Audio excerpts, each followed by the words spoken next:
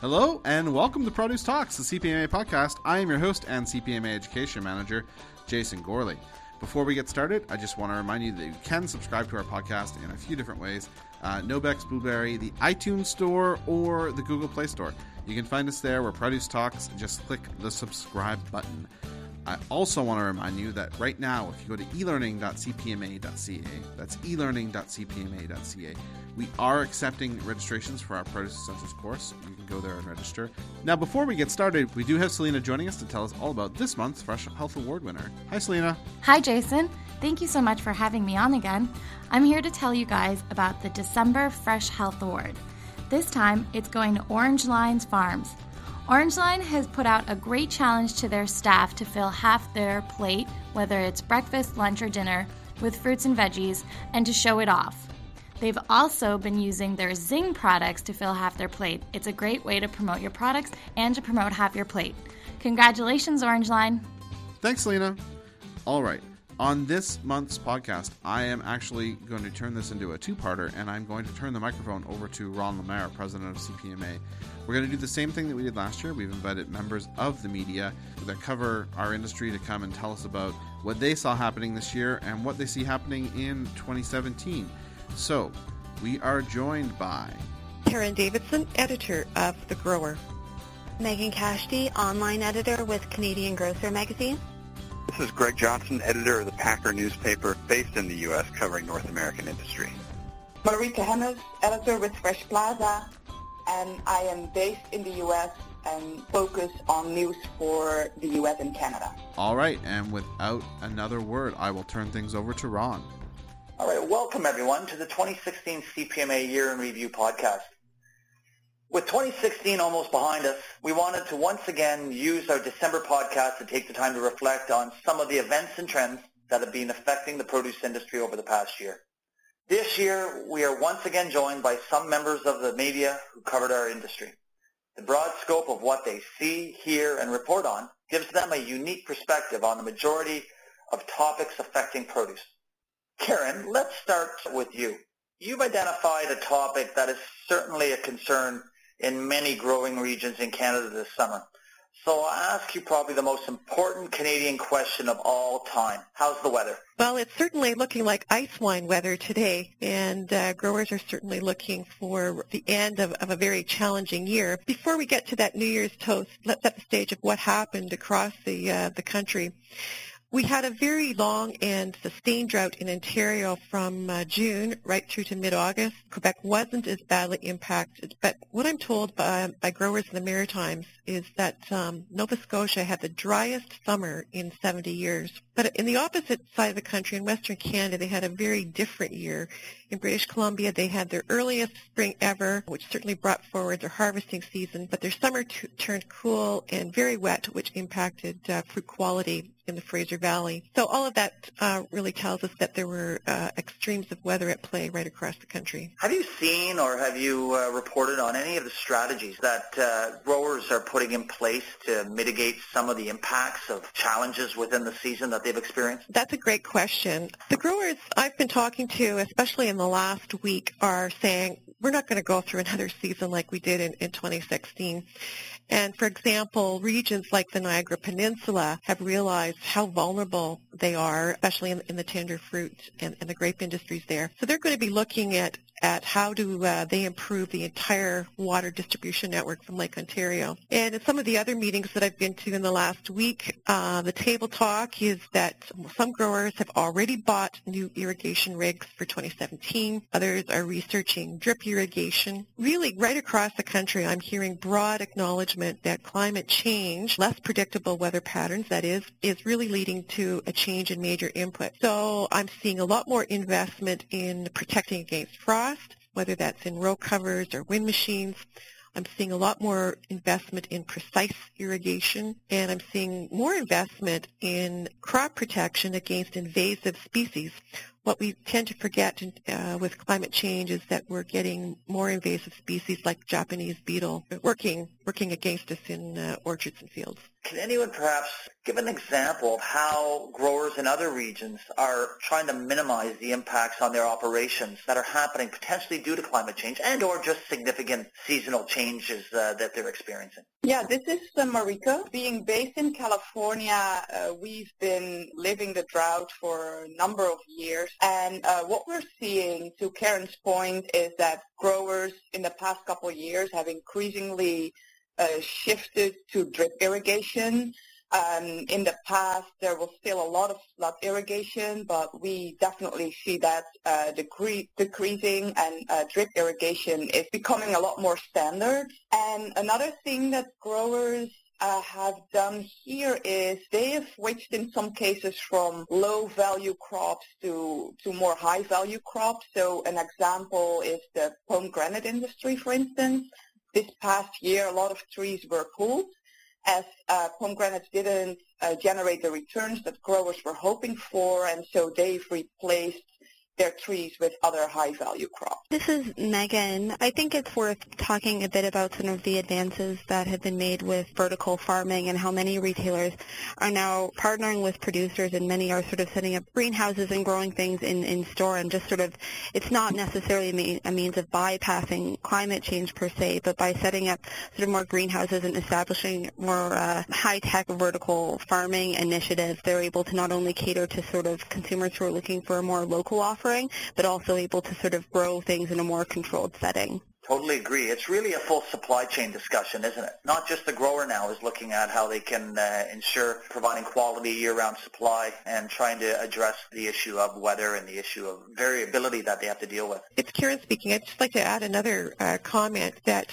I think internationally Canada is perceived as the land of abundant fresh water, but increasingly I think we're really seeing a lot more regional pressures in terms of how much water is used for agriculture. What I've learned is that British Columbia brought in its Water Sustainability Act in February of 2016, and that legislation requires growers to register their wells and to seek licenses for surface water use. And I think that is a sign of more regulation to come right across the country as it pertains to water stewardship. I'm hearing about more regulation in Canada, but in the U.S. I think we're going to see the exact opposite of that. You know, growers both in produce and across ag have been very upset by a lot of the regulation and the waters of the U.S. law and how it's been implemented the last few years. And perhaps our readers have heard about an election in the U.S. this November that most of ag who I talk to, both in the produce industry and the owner of the Packer is Farm Journal, and so we have a lot of publications that cover a broad spectrum of agriculture, and they're all really looking forward to less regulation when it comes to the way farmers produce their crops. So we're going to see quite the opposite, I think, in the next few years here. We're seeing at the primary production level and with the farmer that reduced inputs and efficiencies on the farm, it's not only a driven factor by climate change, but the component is really driven also by good business. I'd like to talk a little bit about a controversial subject: genetically modified foods. I'm not sure if there are any countries in the world right now that are not discussing this topic. And for the most part, produce has not been impacted, as much of the GMO crops are destined for further processing. But this year we saw some interesting developments, didn't we? Yeah, I think you make a really good point that it certainly has been one of the more contentious issues of the year, and I think it would probably be easy to devote an entire podcast to GMOs on their own. But I think the events that I thought would be a bit more relevant to this discussion were the approval of a few varieties of genetically modified potatoes in the past year. So in March, Health Canada and CFIA approved the sale of a non-browning potato, which I think has already been available in the U.S. for a few years now. And then just last month, the U.S. Department of Agriculture approved commercial planting for two types of potatoes that are genetically engineered to resist the pathogen that caused the Irish potato famine. So a lot of really interesting advances in that kind of technology. So I feel like these approvals of these potatoes, alongside with headlines made last year about the approval of the sale of a non-browning apple that was created in BC and sort of talks of the first GM salmon being available this year indicates to me that while shoppers may not be 100% ready to accept GM food, the atmosphere seems a lot more conducive to having a more rational discussion about its potential. I think it's sort of worth noting that a lot of shoppers who are maybe opposed to GM foods sort of label them as being frankenfood or sort of more mutations. But if you look at some of the innovations that are being made with these potatoes, for example, it's really to combat major problems in the food chain, like helping to combat food waste or helping to overcome obstacles associated with climate change and disease. Using these potatoes as an example, some were developed to be resistant to blight, cutting down on the need to apply pesticides to the fields. So I think that if you look at the stories from this past year, you're seeing a lot more innovation in terms of GM foods that are really looking to be used for the greater good. And I think if you look in the upcoming year, it's going to be a lot about the labeling of these foods and really seeing if once they're more widely available in stores, if it's something shoppers are going to really gravitate towards. And I am briefly interrupting this podcast to check in with our sponsor, Nature Fresh Farms. And on the line from Nature Fresh, we have Chris, who is going to tell us all about how Nature Fresh looks at value-added product from their end. I think the consumer necessarily sees value-added as the opportunity to connect directly with the product. We've had experience with that over the last year with our Tom Box and Tom Bar program. We have a variety of Tom Bars that are in a lot more locations throughout the GTA, and it's about self-serve. And value-added can be seen as self-serve, where consumers have the ability to hand-pick what they want. And the Tom Bar gives the opportunity for the consumer to pick up to 13 different varieties of snacking tomatoes that are grown by Nature Fresh in Leamington. So the value-added opportunity here is for that consumer to pick, for example, they only want a handful of red cherries and yellow grapes and some purple stripy cocktails, as an example. That value-added opportunity allows them really to reduce food waste, pick and pack only what they want, at the same time ensure what they're picking is exactly what they want. Whereas in other programs, do the quick check, top, bottom, side to side, see if there's no poppers inside and everything is good to go, and take the clam because you can't pick and choose what you want. So this opportunity to hand pick your tomatoes is taking what we believe taking the retailer to a new level in the selection process. And now back to the podcast. We are doing a recap of 2016 with members of the produce media in a conversation with Ron Lemaire, our president of CPMA. How do you see companies educating and marketing to consumers about their GMO products? I think that's a great question because I think education is so important when it comes to this issue. I was reading a report in Health Canada that said that 62% of Canadians would buy a non-GM food over a GM product because they have fears of health hazards or impacts. But that same report also said that a lot of Canadians do lack awareness and understanding of the effects of these foods. So that really puts the onus on manufacturers and retailers to really educate their shoppers about sort of what they're doing. And you're seeing that being done in a lot of different ways. I know that a few independents here in Toronto actually they post information on their websites, but they'll also hold seminars that probably range from 30 to 45 minutes to discuss sort of what research is finding and what the effects will be. And then also some retailers are very just upfront about sort of what they're able to have in their stores. I know that Whole Foods explains on their website that 88% of the corn grown in the U.S. is genetically modified.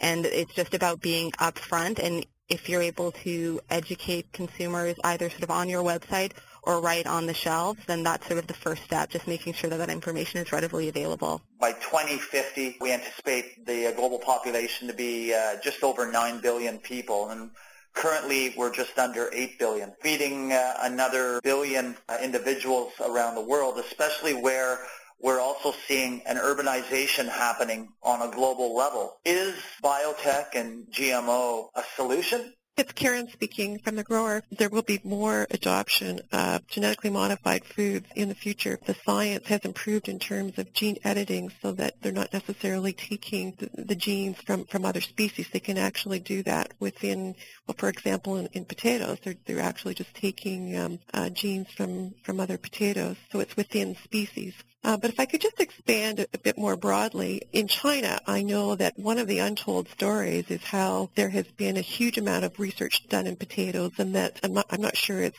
genetically modified work, but I know that there's been a lot of work done to increase production and to help feed the population in China. Another point I'd like to make is when we talk about GM potatoes in North America, my understanding is that these new potatoes are going into industrial processes, that we won't necessarily see an innate potato on consumer shelves, but I think that the real positives are going to be found, of the non-browning potato, are going to be found on the processing side. Yeah, of course we followed the potato and the apple that have non-browning. I think one of the most important things for the produce industry is getting the information out to consumers, and there's a natural skepticism by consumers when you hear from big business saying something's good or bad for you. So I don't think that's necessarily the way to go, but so many retailers, for instance, are starting to either hire or contract with the dietitian community. And everyone in the nutrition community, including dietitians, sees the same science, and they will say that GM food is completely safe. And so now we have the scientific community and the nutrition community both saying it's completely safe. And I think those are the sorts of things that will help convince consumers that this is something that should be acceptable. Advocates can really work toward the benefit of an industry trying to get a message like this across. What are your opinions on the attributes of using this technology actually as an environmental enabler, a tool that can actually help support, of course, increased crop production, but at the same time, more effective use of land? Is there any comments or thoughts on that? I think that goes back to what you were asking before, sort of asking if biotech is the solution. I don't think it is but it might be a solution. And I think when it comes to those kinds of obstacles that growers need to face, it's certainly something worth exploring. And I'm sort of, I can't predict the future to see sort of like what will come of that. But I think if you're looking at the headlines that were made this past year, or even in the past 5 years, there have been so many leaps and bounds made. I think that's only going to gain momentum, and I don't think there's any harm in trying new things and seeing if something works. It's Karen from The Grower. I was reporting 20 years ago on the launch of Nature Mark potatoes in Canada, where the headline was very much about the environmental benefits of the Nature Mark potato, not having to spray potatoes with so many fungicides. But for whatever reason, that message did not resonate. So I don't know if that message is going to resonate 20 years later or not. I just make the point that I've seen that messaging in the past, and surprisingly, it didn't seem to have much traction then, and I'm not sure it will now. It sounds like we're talking about a public trust component around biotech. And if you look at the three pillars of public trust, you have doing the right thing on the part of industry, the second pillar of the appropriate regulatory and assurance systems that are in place from a public level, a government level, and then the third pillar being effectively communicating. If you were to look at those three pillars, do you think our industry is hitting the mark on all three? Well, this is Greg. I would throw in a different pillar, and that is the consumer perspective. The consumer is always saying, what's in it for me? And if the industry keeps talking about how it's going to improve yield, that doesn't mean anything to a consumer. If you start talking about, hey, when you cut your apples, they won't go brown. Your potatoes are going to be healthier for you.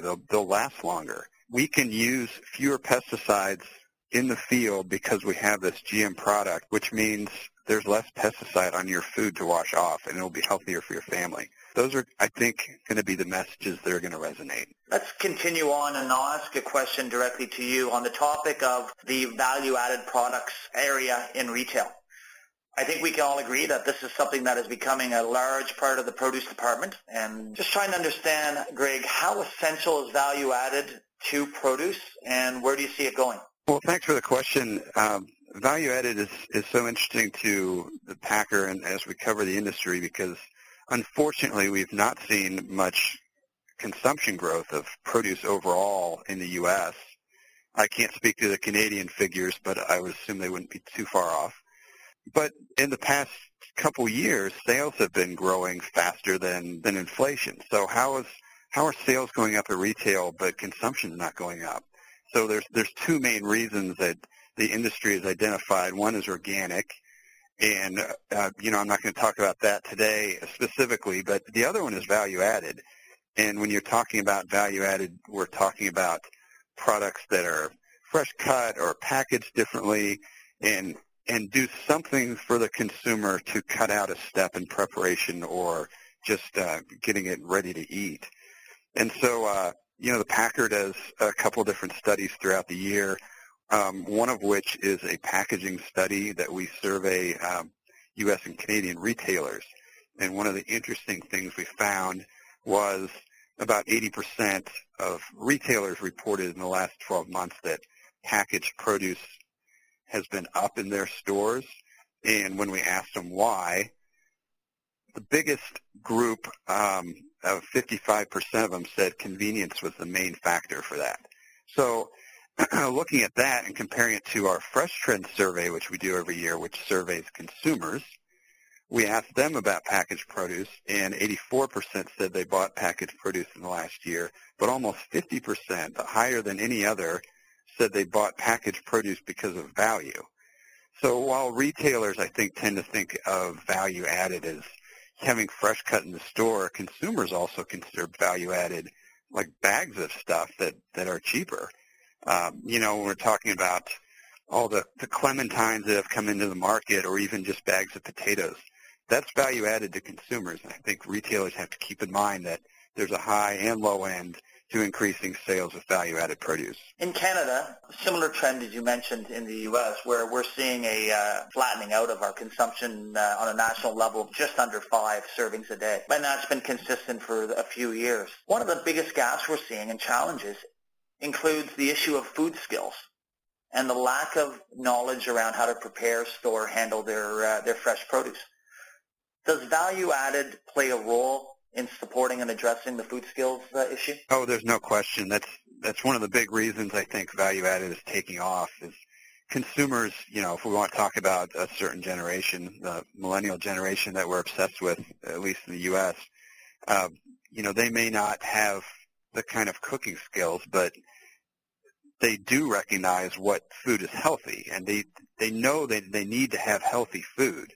And so any way that retailers, and this goes for food service too, is getting food to them in the way that they need to consume it will increase sales. And sales figures are proving that every time they measure them in the U.S. So, Greg, what were some of the innovative value-added products that you've seen over the past year? When we talk about the value side of it, avocados are increasing in consumption like crazy, and I think retailers are starting to see that they can sell a lot more of them when they put them in bags, and the same is the case for clementines. On the higher end, bagged salads have been around for more than 20 years, but I think one of the things we're starting to see is some of the higher end, like chopped versions, which include different kinds of vegetables and salads, and there's a huge increase in organic salads, fresh cut salads. A couple of the really cool products we've seen starting to take off in the produce market is vegetable crumbles. Cauliflower is one in particular. That's just something that's really difficult to do at home as a consumer. But if you can buy it that way, you can replace a lot of food with vegetables and not notice much of a difference. And along those lines, of vegetable noodles can replace a lot of carbs, and people get the same eating experience but with a much healthier version. And that's it. That's all that we have on Produce Talks. I'd like to thank Marika Hemes from Fresh Plaza, Greg Johnson from The Packer, Megan Kashke from Canadian Grocer, Karen Davidson from The Grower, and you for listening. I'd also like to thank Selena for letting us know about this month's Fresh Health Award winner, and Ron Lemaire for taking care of the conversation for us today. We do want to hear from you. You can email us by emailing podcast@cpma.ca. And what I really want to know is, what do you think the big news story of 2016 was in the produce industry? You can get that to us at podcast@cpma.ca. All right, until next time, make a healthy choice. Fill half your plate with fruits and veggies.